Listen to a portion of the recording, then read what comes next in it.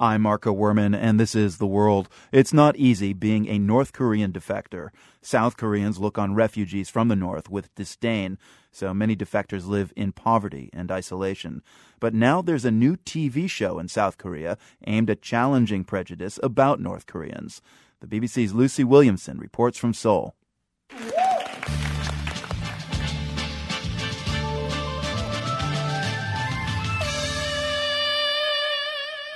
At a recording session for South Korea's newest talent show, it's Hanok Jong's turn to impress. In a short powder blue evening dress, she twirls around the TV studio, the floor lights picking up the sparkle in her stilettos. On stage, her fellow contestants, in tight skirts and heavy makeup, laugh and clap in time to the music. It's North Koreans as you've never seen them before.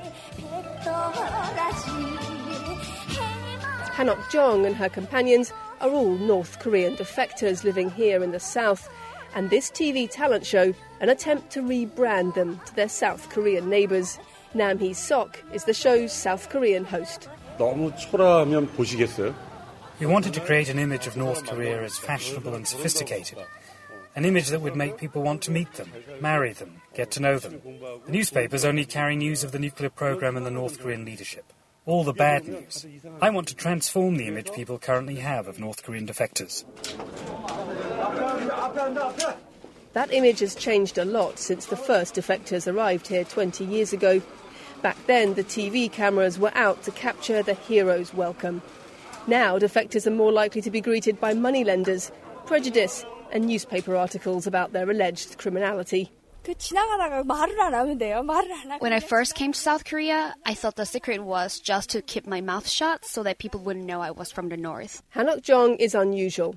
Despite government support, many defectors struggle to find jobs or acceptance here. But I'm much more open now, perhaps because I've really become part of South Korean society. But the responsibility for changing attitudes, says Hanok Jong, lies not with South Koreans, but with defectors themselves. We may have been driven here by hunger and have led very backward lives in the North, but I don't want South Koreans just to feel sorry for us or see us as weak-minded. I think we have a role to play in bridging the differences between the two countries and helping South Korea understand the North. And so, when she's not on TV, Hanok Jong visits schools like this one outside Seoul to tell the children in vivid terms why they're lucky not to live in North Korea and why defectors like her are not so different to South Koreans, really. The question of how far defectors need to blend in to be accepted here is a sensitive one. Hanok Jong's first attempt at showbiz in the South was a North Korean girl band called the Wild Lilies. It never quite took off. Perhaps it was the long, drab outfits or the comedy backing singers, or perhaps it was simply too North Korean.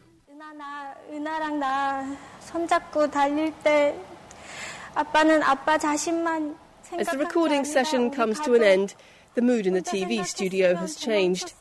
Many contestants are crying as they listen to each other's stories from home and send video messages back to their parents in the North. There's little chance they're watching.